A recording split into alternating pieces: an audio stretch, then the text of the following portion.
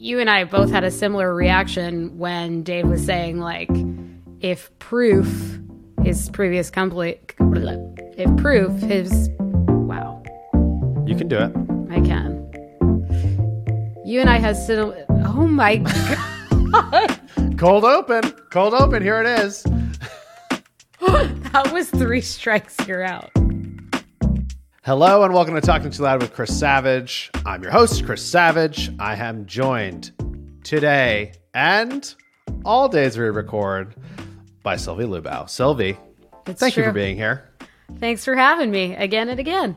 Yeah. Again and again. You know, it's great because today the person who lives above you isn't working out. You know what? That's a real win. That's a huge win for me. Huge win. I feel like we're going to be able to hear this interview loud and clear today. Oh, we're in good shape. Yeah, we're great today. Well, speaking of being great, we have a great guest. Dave Rogenmoser is here, who is the CEO of Jasper AI. And great conversation, really talking about their journey in scaling this business. Jasper's only been around for 2 years. They disclosed that they hit 70 million in revenue after 2 years. It's an AI writing company, but it came out of another company that he had started previously. And so it was a pivot to grow into this. Lots of interesting stuff in this conversation about when you should be using AI, when not to, when to pivot, what product market fit feels like. Lots of great stuff today. Tasty nuggets. Tasty nuggets. Speaking of tasty nuggets, what has you talking too loud, Sylvie? Oh, man. McDonald's. No, I'm kidding. Nugget joke. Our new sponsor, McDonald's. They're here for you. We're here for them. The Golden Arches. Those Golden Arches. That's right. No, but it is in the food and drink category, the thing that has me talking too loud. So, like 2 summers ago, I found this wine that I really liked. Okay. It's a Vermentino. It's from Australia. Perfect. It's called Wits End. Like I'm at my wits end. Uh-huh. And the wine shop stopped carrying it. And I went into a different wine shop recently. And I was like, hey, I'm looking for this wine. She's like, oh, I don't have it, but I see who the importer is. I'm going to order a case of it for you. And I was like, you can do that? You can do that. You can do that? And it was just like this unexpected little magical thing that happened. And that's amazing. Look at you. I know. Capitalism working its magical ways. Really, it's wine. Wine working its magical ways. Yeah. But it was just like one of those things where you're, you know, like it feels very neighborhoody, like, oh, I'm going to pop into the wine shop. And like I felt like I was a little bit in a Disney musical. So. Oh, that's when everyone broke out into song as the wine got ordered. Wine. Here comes the wine. Okay. But what has you talking too loud, my friend? You know, I would say right now we're coming off the weekend where SVB collapsed, Silicon Valley Bank, and we don't bank with SVB here at Wistia, but we used to, and that was our first bank. But watching what happened on Thursday and Friday, and watching like the panic was horrible, and you know, doom scrolling all weekend, and trying to not think about this, but just kind of feeling like, man, here's another event that no one was expecting. Of all your cash could disappear. Like, do you know anybody who was like impacted by it? I know tons of people who were impacted by it. Now, fortunately, everything has been resolved. The federal government came in and said they're backstopping all depositors, and as opposed to just the first $250K that people have in their bank accounts. And I think like the big thing here is obviously if you're a business running payroll and you have a large team or any team, 20 people, whatever, then you're going to probably have more than 250K in a bank account, right? And so it just was like a thing that no one ever expected could happen, and another existential threat. So I'm super thankful that we're on the other side of it. It seems today, I hope we still are when this episode comes out, was stressful, but it was a lot of change very quickly. And speaking of a lot of change very quickly, Dave Rogenmoser, who is the CEO of Jasper AI, is here to talk about pivoting to being an AI company and much more.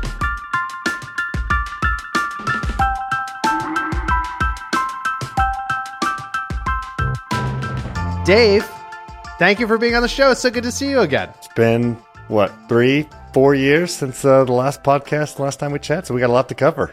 It's been, I think, about 4 years. A lot has changed. Last time I talked to you, you were doing use proof. Now you have Jasper AI, and I know I've been following you guys really closely, played around with the product a lot. I hear about it all the time. Like, it's obviously a wild ride, which is really exciting. We're going to get into that. But as you know, this show is called Talking Too Loud because when I get excited, I can't control the volume of my voice, which even before we began recording today was happening over and over. So I have to start, though, by asking you, what's got you talking too loud these days? Oh, I mean, yeah, it's a wild market right now. I mean, I think legit today, there's probably 7 newsworthy announcements so far, and it's 3 o'clock in the afternoon. We probably got a few more to go. If I'm talking too loud about anything to our team, it's about let's simplify, let's execute, let's play our game really well, and I think we'll win if we do that. And that's awesome. And what about like outside of work? Any like hobbies you got going on? Anything that's like really you're passionate about these days? I played the best round of golf yesterday I've played in probably 6 months, so that was fun. And I've got 3 little boys that are 5, 3, and 1, and oh wow, they're crazy. That's sometimes wild. I get a little bit too loud talking with them, and you know I'm in the yelling, talking loud zone, and yeah, try to walk it back. But they're a ton of fun. That's awesome. Okay, so like if you can catch me up and catch up the audience. So first, like tell everybody what is Jasper, and then I would love to get into a little bit of the story of like how you pivoted and evolved to what Jasper is today. Yeah, Jasper's a software platform that uses AI to help marketing teams write great content faster. We've started about 2 years ago. So January of 2021, we launched, and it was really a Facebook ad copy tool. And that has evolved into a full, suite of tools that write blog posts and social media posts and still add copy, but now add images into your posts that are relevant to that, and you can collaborate with all your teammates inside there, and very soon it's going to be on brand with your tone of voice and your style guide and know about your products. And so it's kind of this continual evolution, but basically we want to be the platform that teams come together to write on. I'm actually really excited about the brand guide in there to help you, because I think that's something like we've spent so much time trying to have like the right brand guide so you can have a team that's big, that's always in the same voice and has those decisions. So that getting that in there is like really exciting on a tactical level. But can you bring me back? Like, so how did you see this opportunity? Because you made the call to get into this space in January of 21, and at that moment, you're talking about helping people with like Facebook advertising and writing those ads. But like, how did you see that? How did you know that? And yeah, just bring us back to that moment. Yeah, it was really like right team, right place, right time. We had just been winding down Proof just because we couldn't figure out how to keep growing it. And we're just kind of looking for the next thing. We weren't looking for a software tool necessarily. We were running this course on how to run Facebook ads for B2B SaaS companies. Yeah. And they were having a hard time writing copy in the format that I was trying to teach and that I really believed in. And so I was always having to kind of go back in and help them tweak and edit it. And I'd seen GPT-3 and was like, that looks really cool. I couldn't get access to it for a while. Finally got access to it, and I was like, oh, I could use this, teach it like my format for writing Facebook ads, and then I could just let the people in the course go use that tool to implement it. And we built a little MVP. I started showing these customers on just Zoom calls, like, hey, this is really embarrassing. Like, forget about all the like broken stuff here. But like, I think you can kind of see on the screen that I could type in a little bit about your company and click this button, and then it like, what do you think of this output? And people would just like cuss and rave and love it. And they would just be like, how do I get this? Can I get this tomorrow? I'll pay you money, whatever. And it was this like visceral reaction that was different than any of the other products that we'd built before. And we quickly like pivoted the remaining of the Proof team over to that and just thought, let's go hit this thing hard. So again, it was a combination of kind of being in the space where we didn't really have a thing going on at the moment. I mean, if Proof had been doing a little bit better, I'd still be doing proof right now. That's pretty so wild. I'm glad it crazy, wasn't doing so well. And then we just had the team already like ready to go. We knew marketing, we knew copy. We had a big list of marketers, that we had been working with over the years, and we could just hit it hard. Yeah, because I'm actually surprised because I feel like I was seeing you guys all over the place at that moment. So obviously, like, you were marketing really well and you had this like list of customers. And we talk about trying to build an audience first and then building a product. And it seems like you built an audience for a product that wasn't the right one. And then you found your way to this other one. And I love the fact that the reaction was so visceral that you could just literally see on customers' faces, like, this is what they need. Yeah. I mean, people talk about like product market fit. It's one of those things that you'll know it when you have it. And that used to piss me off so much because I'd be with proof and I'd be like, I don't know. Like, do we have it? Do we not? That's not helpful. And it's like the advice is inherent in that. Like, if it's not helpful and you're frustrated by it and you don't know if you have it, then you don't. But you almost like can't believe that such a thing even exists until like you feel it and you're on those demos and you feel the market pulling you. You're like, oh, of course, that advice was true all along. And if you don't think it's true, it's probably because you don't have it. So you realize, like, we have this, we can do it. And, it started just with like these ads, right?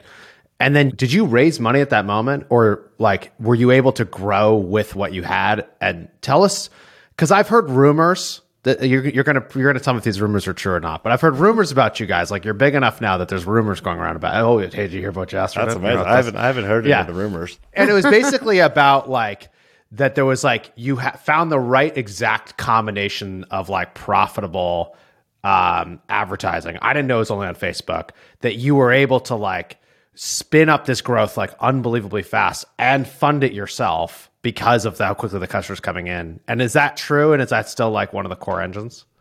Yeah, I mean, we still had the $250,000 of monthly recurring revenue from proof coming in. Yeah. And again, that was like super profitable. And so we had like this, safety net, from that we could at least operate off of. And then, yeah, I mean, Jasper just grew so fast. I'm going to have to go back and look at like the actual P&L from like the first few months. But like, we were very profitable with Jasper just in itself, early on. I was running our ads for us. I don't know. I think we were spending like $20,000 to $50,000 a month on ads for like the first 6 months. And they were like very profitable and cash flow positive pretty quickly. And then we hired this guy. I'd actually worked with him for a long time before, and he had left for a few months because proof wasn't working. And I was like, dude, I need you to come back. And I was like, I'll just pay you like 2% of ad spend. And like, as long as, which is like you never want to say that, but as long there was like two very specific, like, it was like, you can't kind of get worse than 3-to-1 LTV to CAC, and payback period has to be shorter than 6 months. And like, as long as those two things are true, spend away. And he got us from like $50,000 of like spend a month to like $1 million in like 30 days. and obviously, like, it was just like a great example of like getting on the right side of the table, like the same side of the table with someone where like you're fully aligned. Yeah. It was a win for us, obviously a win for him. We're paying him crazy amounts of money, but like, he just kind of broke through all these like limiting beliefs that we had around like scaling that. Because he was actually on the right side of the table. So anyway, yeah, ads was a big part of like early days, but also it was like so viral, so word of mouth that like that just kind of fueled the customer acquisition, and then like the customers took it from there. That is very cool. You don't hear about stories like that every day. Yeah, it was wild. Yeah, I have so many questions. So now that you've been through that and you've seen that engine, like when you're looking at these other growth opportunities for you, is that what your same expectation is, like that you're going to be able to like turn it up like that? Because and why is that? Is that because you just know that the product has product market fit? Yeah, I mean, I don't have channels right now that I'm discovering that I'm like, oh, just like crank it up 100 times what we're at right now and do it in 30 days. Like, I don't know, like we don't have those, and we're kind of like in every channel, and now it's more of this like the optimization game and finding incremental gains and all of that. But yeah, I mean, we're still certainly seeing like great results across like all the channels. And, but yeah, I don't think we're going to find something like that. That's kind of an early day phenomenon. I think that would be interesting and hard to discover something like that we haven't seen yet. Interesting. And when you look at the ad market, and I wasn't expecting to talk about this, but like there's been a lot of conversation about the change with like Apple privacy and the ad market and stuff. Is that something that I mean, it sounds like it's still working for you, even all these changes have happened. Do you have a comment on that? Yeah. And I've been spending money on Facebook and Google for years. I think that what that did was it kind of scared off all the people that were just eking out a profit. Where like your ads were like kind of making money, but you weren't really sure, and it like wasn't like totally working. Like a lot of those people just left. But like the number of people on Facebook didn't leave, so like all of a sudden like demand for that attention drops dramatically, but the supply like stays the same. And so it just makes room, I think, for people that really can make it work. And we try to be pretty conservative on the actual like attribution, because I think like some of that stuff makes it hard to really know what's happening. But honestly, we made it work really, really well. And again, we've got skill in that, regard. I don't think others could replicate that as easily. But yeah, I think it just cleared out a lot of people that were like on the fence and allowed more opportunity for people that really knew what they were doing. Got it. Cool. So basically you're saying like, if you know how to use this stuff, there's still lots of value. You can still make it work. But like underneath all of this, I think a big lesson too, for anybody listening, is you have a product that has product market fit, that is like delighting people when they see it on, when you see their eyes, when they get demoed the product, they're like, I want this. Gimme. And therefore I just think that's an important piece of the puzzle too, Yes. Because I've talked to a lot of people who are like, I can't make it work. And it's like, well, but there isn't actually like, when people see your product, they're not actually motivated to buy. So of course it's expensive. Like, of course it's hard versus like, in this case, having product market fit. Totally. I mean, the exact same team could not make it work selling Proof 5 months before.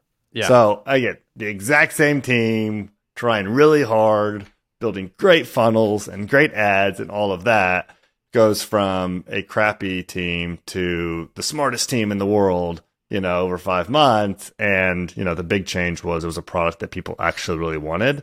And that unlocked so many channels. So I think you've got to look back at what's the product, what's the offer. And if that's not good enough, then, it's going to be so hard to do the marketing for that.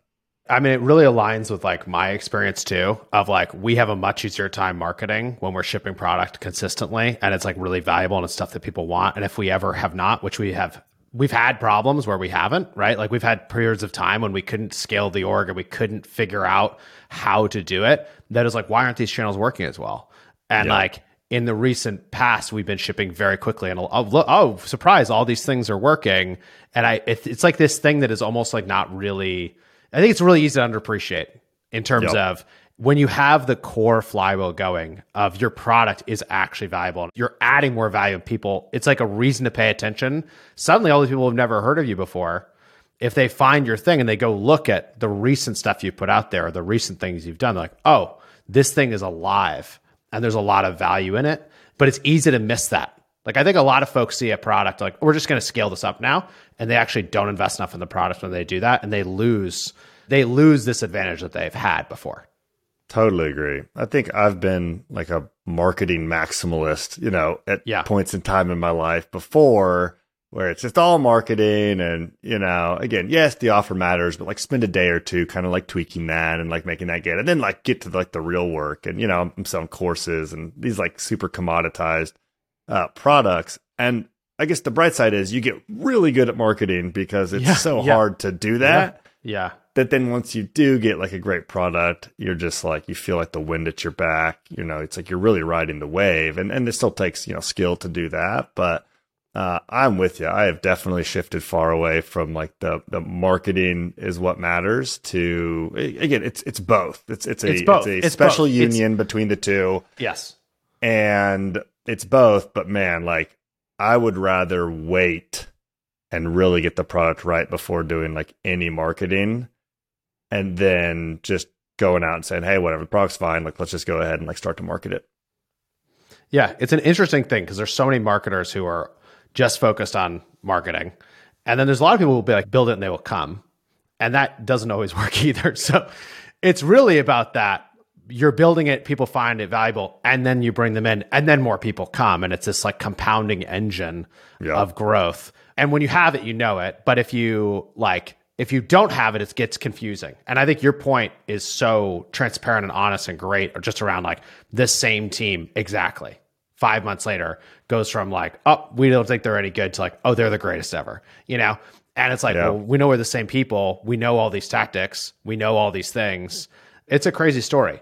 And it's, I think, if you're listening, like you should listen very closely to what Dave is saying around getting that product honed and getting it to the right place where you are like people's eyes widen when they see it. Because when you are at that moment, and we're talking about B2B right now, like, I think it's also worth just saying that we're talking about B2B customers who are coming in and like they're having an emotional response. And it's a signal of the value. And like, that's what you're searching for. And once you have that, everything else is much easier. Yeah. Like something I think about a lot is like searching for like local maximum versus like the global maximum. And like in many ways, like Jasper is like kind of in the same ballpark as Proof. You know, it's a software tool that helps like marketers like do this thing that they're doing like day in and day out. With Proof, it's more conversion rate optimization. This is more content and copy. But it's like we were like optimizing Proof, like squeezing every last penny out of it. And like it took us kind of like stepping like all the way back up, like climbing back up the tree, like looking around and being like, okay, like have I kind of squeezed all the juice out of this thing? Is there like a much higher mountain like right around me? And I think just like people need to do that more. Like if you're kind of grinding away at something right now and you've been doing it for, 6 months or a year, like I think it's like probably not going to take off. Again, there's obviously examples of like the inverse being true. But for me, anytime we've done something really special, it's been pretty apparent like early on. And it hasn't been this like, 1 year in the doldrums, just kind of like floating around in obscurity. And then we strike gold. Again, my story kind of looks like that, but it's actually like just a monster pivot and then like immediate pull by the market in this brand new thing. And so like I'm always encouraging people, like if you've been kind of grinding away at this thing, I would probably really look to switch to something that's tangentially related. And again, it can be in the same company, but it's like a tangential product, tangential offer that kind of takes all the best things that you've been doing, all the insights that you've learned, and like reapplies them in a new way. Yeah. Well, it's also interesting because you saw that insight and were able to pivot within the business. You didn't have to say, oh, I think AI writing is going to be the thing, and let's shut down Proof and go do this. Like you were able to, you basically were profitable and had the freedom to search, which is also like a powerful thing. Because it gives you some time. And okay, we're going really deep on this. I also want to go back up.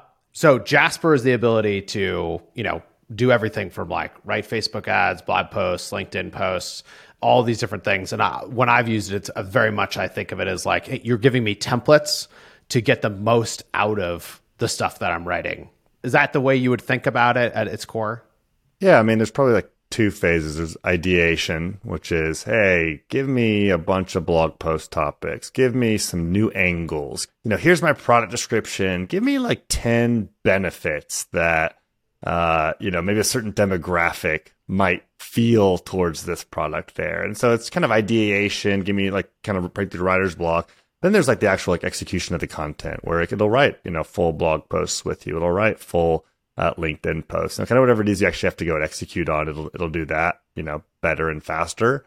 Oftentimes it's the most writers, but it's really there as a tool for marketers to use. It's not there, we're a long way away. I mean, 20 plus years away from replacing marketers, but it's like we're there to help assist and kind of give marketers superpowers. And do you have advice for folks about how to use a tool to make like truly great content? Yeah, I mean, I think knowing, like being a good writer is definitely a huge advantage. And so for me, as somebody that like knows copy, like you kind of go from being a writer to an editor. And I think of it as like you're now assembling great content. And so it's not that you're kind of starting it from scratch, but you're taking a hook and you're saying, oh, that's really catchy. And you're taking an opening paragraph and you're looking at 5 of them and you're saying, okay, this one's actually better. And I would rewrite this one sentence and do that. And so like, it really is kind of this dance where like, at the end of the day, like you still have to know your reader. You still have to know the objective. You still have to understand the channel that you're marketing on. Like all of those things will give you the knowledge and insight to really steer the AI to help you. that would be the advice, is like still like learn your craft. Like don't get lazy there, but use the tools that you have in an iterative way to build great content that really like truly readers will love. Can you talk about what like your best understanding today of like the SEO implications of this, like of using AI generated content? Yeah, I mean, at the end of the day, like Google is going to reward great content. And, you know, for a long time, there was this like FUD about, you know, Google hates AI content. And, you know, at the core of it, like what they hate is low quality content. And, you know, if users can't find what they're looking for, you know, then Google's in trouble and another search engine, you know, but it's like, if you can use AI to write great content, and in fact, let's say like the best article for a search term by far was an AI generated article, like you think Google's not going to like show that? Like it solves the customer problem. And so, you know, what we've always believed, and Google has now confirmed, you know, by saying, hey, we don't hate AI content, we just hate bad content, is like use AI to write great content, solve the user's pain, solve the user problem, and we will show your content. And I think too many people kind of just rely on the tool to crank out, you know, lots of low quality content. And we build the tool away from that. We always try to encourage people away from that. But I think as long as it's good content, you'll be in great shape. Can you bring us through what the experience has been like for you running Jasper, AI business, AI writing business? You know, you're using GPT, your GPT-3, I think you said was like where it started. And then ChatGPT comes out and it, you know, it was like, is this a threat or is this like, does this help? Like, how do you think about a world where there's tons of things, like there's ChatGPT and there's Bing Chat and Google has their thing and like more of this is coming? Tell us about what this has been like this evolution for you. Yeah, it's certainly been wild. I mean, we definitely knew we were in this like free period where it was, again, we have some good competitors that were kind of doing apples to apples stuff. So it wasn't like we were just kind of the only people, you know, in the world building here, but we kind of like knew that, okay, someday this is going to end. We need to get as far ahead as we can. We need to build up a really strong team. Like we need to do all these things and take advantage of this moment, so that we do have a chance to build something great once, you know, kind of the competitors come. And yeah, we're definitely like in that zone now. I mean, when ChatGPT launched, yeah, I didn't really know, is this kind of good? Is this bad? You know, we've seen it like 100x the top of funnel, like total addressable market. Like the awareness is like off the charts now. Inevitably, people kind of go to ChatGPT, they see it, they play around with it, they like it. But if you're like a business and you've got a marketing team and you've got like work to do, you know, like where do you do work with your team, you know, in AI? Like it's probably not ChatGPT. Again, it could be, but like if you want like different like user management and stuff like that, like people come to Jasper for that. You know, but if you're just like a freelancer trying to like save money and, you know, you're not kind of, you're kind of agnostic to the tool, you know, then like ChatGPT like is, you know, a free or super cheap version that like very well could meet your needs. And so I think for us, it's helped us focus. We were probably a lot more general and like kind of who we were going after, you know, before. And now we're saying, hey, we're like businesses with marketing teams that want to collaborate together and do great work that's on brand and on tone of voice and knows about your company. And that's been really good for us, you know. And then obviously we have like the incumbents that are entering the space, and it's, you know, you got whatever, every B2B SaaS tool like will have this in there, and it's like, well, what do we do there? And for us, that's been a focus on having one unified tool that connects into all the other ones, and so you're not kind of using your Facebook ad business manager and writing copy in there, and then logging out and going over into HubSpot, and it's a totally different AI that is a little bit different style and tone for your voice and all of that. But like, how can we have one tool that connects into all of those seamlessly? We really think that's the best user experience, and so we're building for that. And so, yeah, it's been focusing. It is crazy. I'd say like December, we kind of had to like get everyone focused and just be like, all right, guys, like enough of the noise. Like we ultimately have to do our thing. Yeah. But yeah, sorry, like, I'm laughing because I'm just like, you're really describing, like you're like 100x the top of our funnel. You know, you have this crazy growth story. I know it's out there. You hit like 70 million in revenue in 2 years. Like, hey, everybody, hey, just start focusing. Like, we're gonna make this work. Yeah. Like, it's just like, it's amazing. Yeah, I feel like again, it was a wonderful kind of 2-year honeymoon. And now it's kind of back to, all right, time to really execute and like go do what we do. And you bought some companies, right? And you're doing the extension thing. So like Jasper is everywhere. My understanding is that's the business product too, is like you have your brand kit in there, that tone of voice and that stuff happening in the background through this extension. Yep. Yeah, that was a team we acquired. They were in Australia building this really slick tool that was a Chrome extension that could, write everywhere. And so we acquired them in October, I think. And yeah, that's been really great. That's awesome. What do you think generative AI is going to do to video production? It's a good question. I've seen a lot of really cool stuff, even in the last couple weeks around it. I think it'll do the same thing as it's done for writing. I think a lot of the menial tasks of video content creation will go away, and you'll just say, color grade this to look like Reservoir Dogs, and it'll just do it. You're not going to be messing around or searching YouTube for the tutorial on that. It'll just do it. Yeah. And you'd be like, oh, take out that lamp behind you. And then it'll just do it. And, so I think a lot of that stuff is going to go away. My hope is that actually frees up a ton of creativity.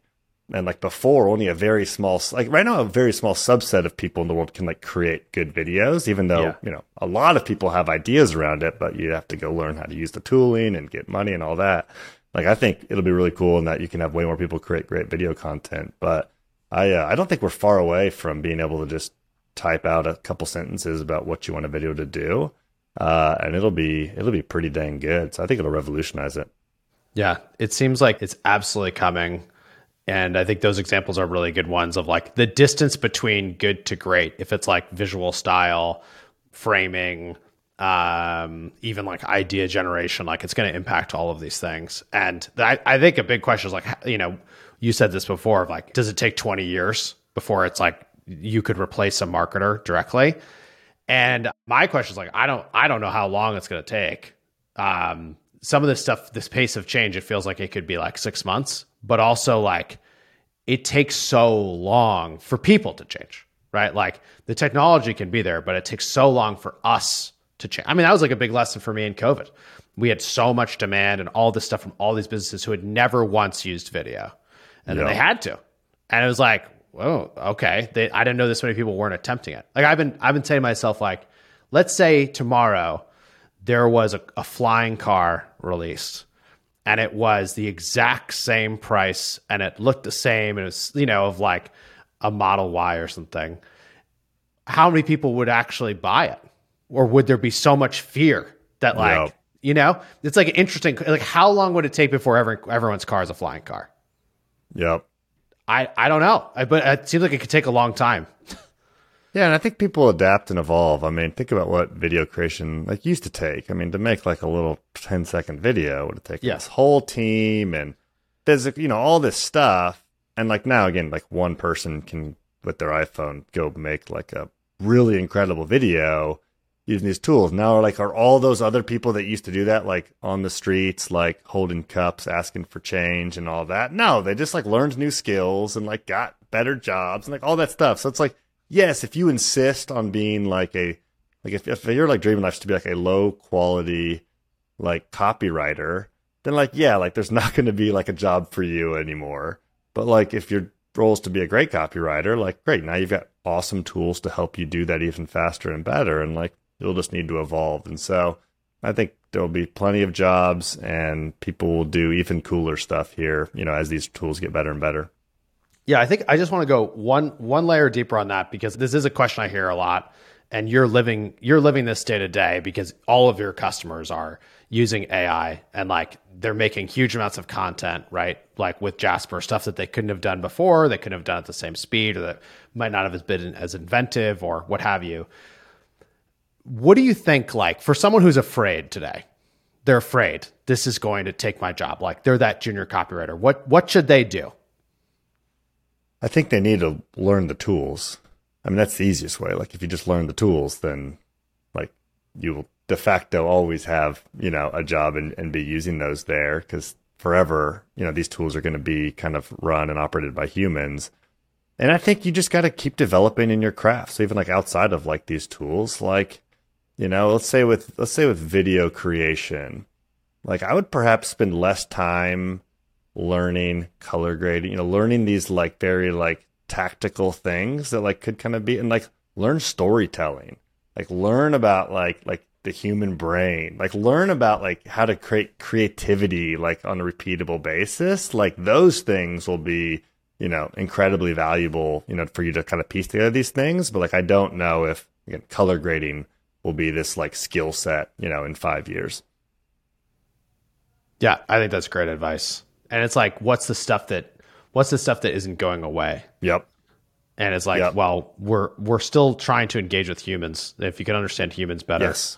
like if you can tell better stories, or you know what a great story looks like. Or I think another thing is like, if there's tons more content, then, and you said this earlier, like the best content is going to win in this world, without a doubt, right? So like, if the best content's going to win, like what makes the best content? I think it's like really creative things, different things that people haven't seen before, really surprising things. And that's putting together new and different ideas in ways that haven't been put together. And that's recognizing an idea and being able to take a risk.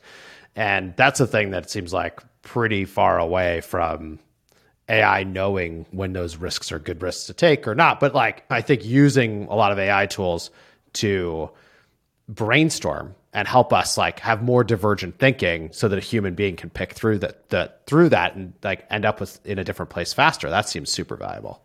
Yeah. I do think like creativity will be rewarded with all of this. I think knowing your customer and your reader deeply will be rewarded. And you will see you'll see a lot more great content, and it will have to be de facto like really great content to stand out, you know, as kind of the noise picks up, and is kind of just, you know, every Joe Schmo and every grandma could click a button and write a book, click a button and make a video. Like the bar will just raise and the spectrum will just raise for everyone, where like you'll still just have to write great content. And hopefully it's just better than the great content of 20 years ago. Okay, last question about Jasper. What's something that customers have been asking you for that is like maybe specific that you weren't expecting? Yeah, I mean, when we first released it, again, it was this like Facebook ads or like website copy, like very like short form copy. And we had this one tool called the sentence expander. And it took like a small sentence and made it into a big sentence. And one weekend, like a few weeks in, some guy comes back on like a Monday and he's just like, hey, I wrote a book over the weekend using the sentence expander. And I was like, what? He's like, yeah, I wrote this like whole like long book. Like it was like 50,000 words using the sentence expander. He would kind of like type a quick thought, like a short little like snippet, and then it would like expand it. He'd like copy paste it in like a Word doc and all this stuff. And I was like, dude, that is insanity. That had to be miserable. And then like a week later, like somebody else did it. They're like, oh, this works great for that. I was like, what in the heck? This does not work great for that. But like, they just like loved it and were hacking the product to do that. And it was kind of like a pretty quick transition from that into us releasing like a full document editor where I could like write like long form content and books and blog posts and all that stuff there. And so I think, yeah, we've seen a lot of people just kind of like pushing the bounds on things, using things in unintended ways. You know, that's like a clear example that I think watching for those things has been very informative for us. And so what we started to do is release templates that oftentimes were like kind of random. It'd be like a real estate listing generator. And, you know, we just kind of wanted to like see like, are there a lot of realtors here? Like, is this a big thing? Is this not a big thing? And it's like, it's easy when you can kind of like package them up like that. You can start to like just watch usage patterns and see kind of where the market is going. But yeah, that'd be one example where they're writing books with a thing that makes small sentences bigger sentences. That's great. Dave, thank you so much for coming on the show today. Where can people connect with you to learn more? Probably Twitter or LinkedIn. I don't put out as many fat tweets as I would like, but you know, you need the sentence expander. I know. I need the sentence expander. Yeah, you'd think as like, you know, Mr. AI content guy, I would just have an unlimited, you know, stream of tweets. But I still like to have my own thoughts that I share there. That's nice. What a wholesome ending. Nice. Yeah. Thank you, Dave. I hope to see you soon. And congrats on the success. I'm excited to see where you guys go next. All right. Thanks, man. We'll see you.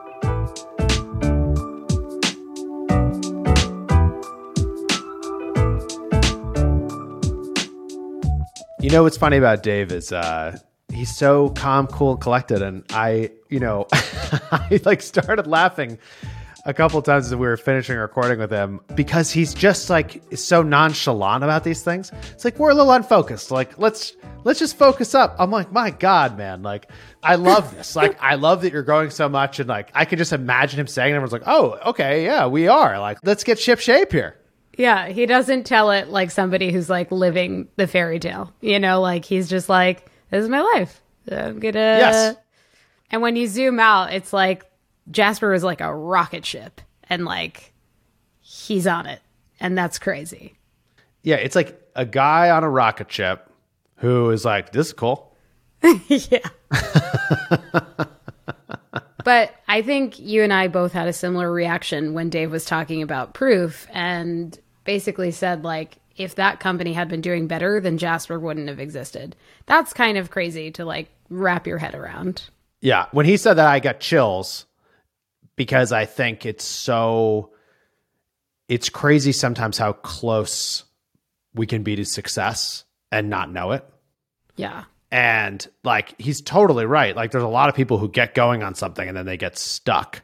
And they get stuck because their business actually gets too far along and they'd be better off with it failing or obviously it getting much farther.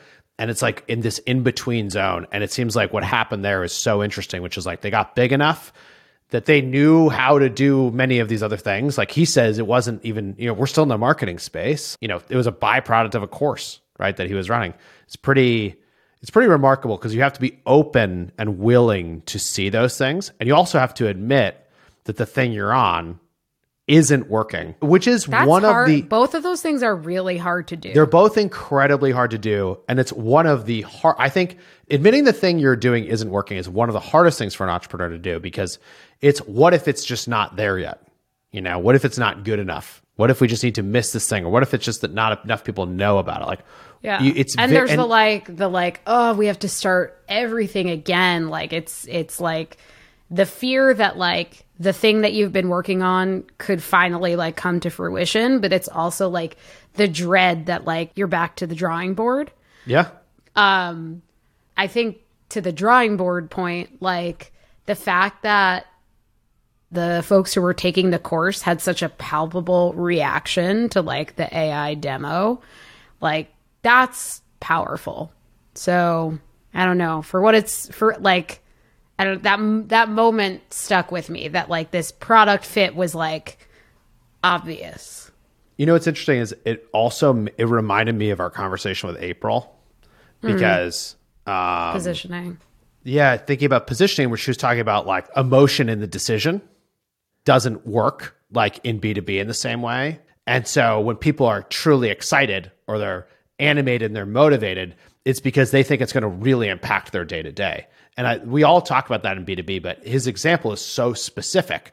We can all understand it very easily because it's like, well, if I need to write all the copy for the social posts for this episode, I know I have to write that. If I can do something that makes it faster and it's actually good, that's an incredible thing. It's easy to understand. It's delightful. It's just time back. And so it's very interesting because it's like this emotional piece of this is still there. It's just there in a different place. Yeah. I think I said this, I can't remember if I said this after we recorded with Ben Tossel, who is a guest we had on, who's an AI, enthusiast. Every time we have an AI guest on here, I like come away, I'm like, yes, this makes so much sense. Yeah. But then I also I like have more of the fear factor. So maybe I just need to get into Jasper, play around a bit, see what creativity can be unlocked. Because like when you guys talk about it, I'm like, that's great. That sounds great. Yeah. But I'm the voice of the pessimists or I don't know what you call us. Technical laggards. Wow. That's rude. No, I'm kidding. Well, it's funny, this whole thing of like, there's the early adopter, the early majority, the late majority, and the laggard. And if you were like graph it, the percentage of the audience that's in each camp, it's like pretty small in early adopter. And it's pretty large in early majority and late majority and pretty small in laggard, right? But the idea of the technical adoption curve is that every product goes through its life cycle, but the users are in different places, right? When they come in. I am obviously the early adopter as it comes to tech things. Obviously. But there's other things in my life that I'm a laggard on, or I'm like late majority. And I would say for you, it seems like you're probably not early adopter for tech, but early adopter for other things. Definitely for other things. Brooklyn bagel Wine. shops, wine, Australian wine.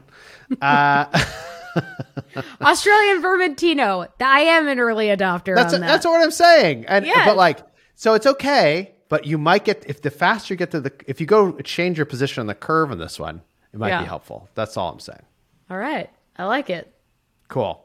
Well, we've done it. We've done another episode. Thank you for watching. Thank you for listening. If you would like to connect with Sylvia or I, we are both on Twitter. Sylvia is Gimme the Loot. On Twitter, I am C Savage. Spending a lot of time on LinkedIn these days, though. A lot of LinkedIn posts coming. So check us out on LinkedIn. If you have feedback for this show, you can always email us at ttlpod@wisc.com. You can see all the full episodes on wisc.com, wherever you listen to podcasts. Search for Talking Too Loud. And that is it. Have a great day and see you soon.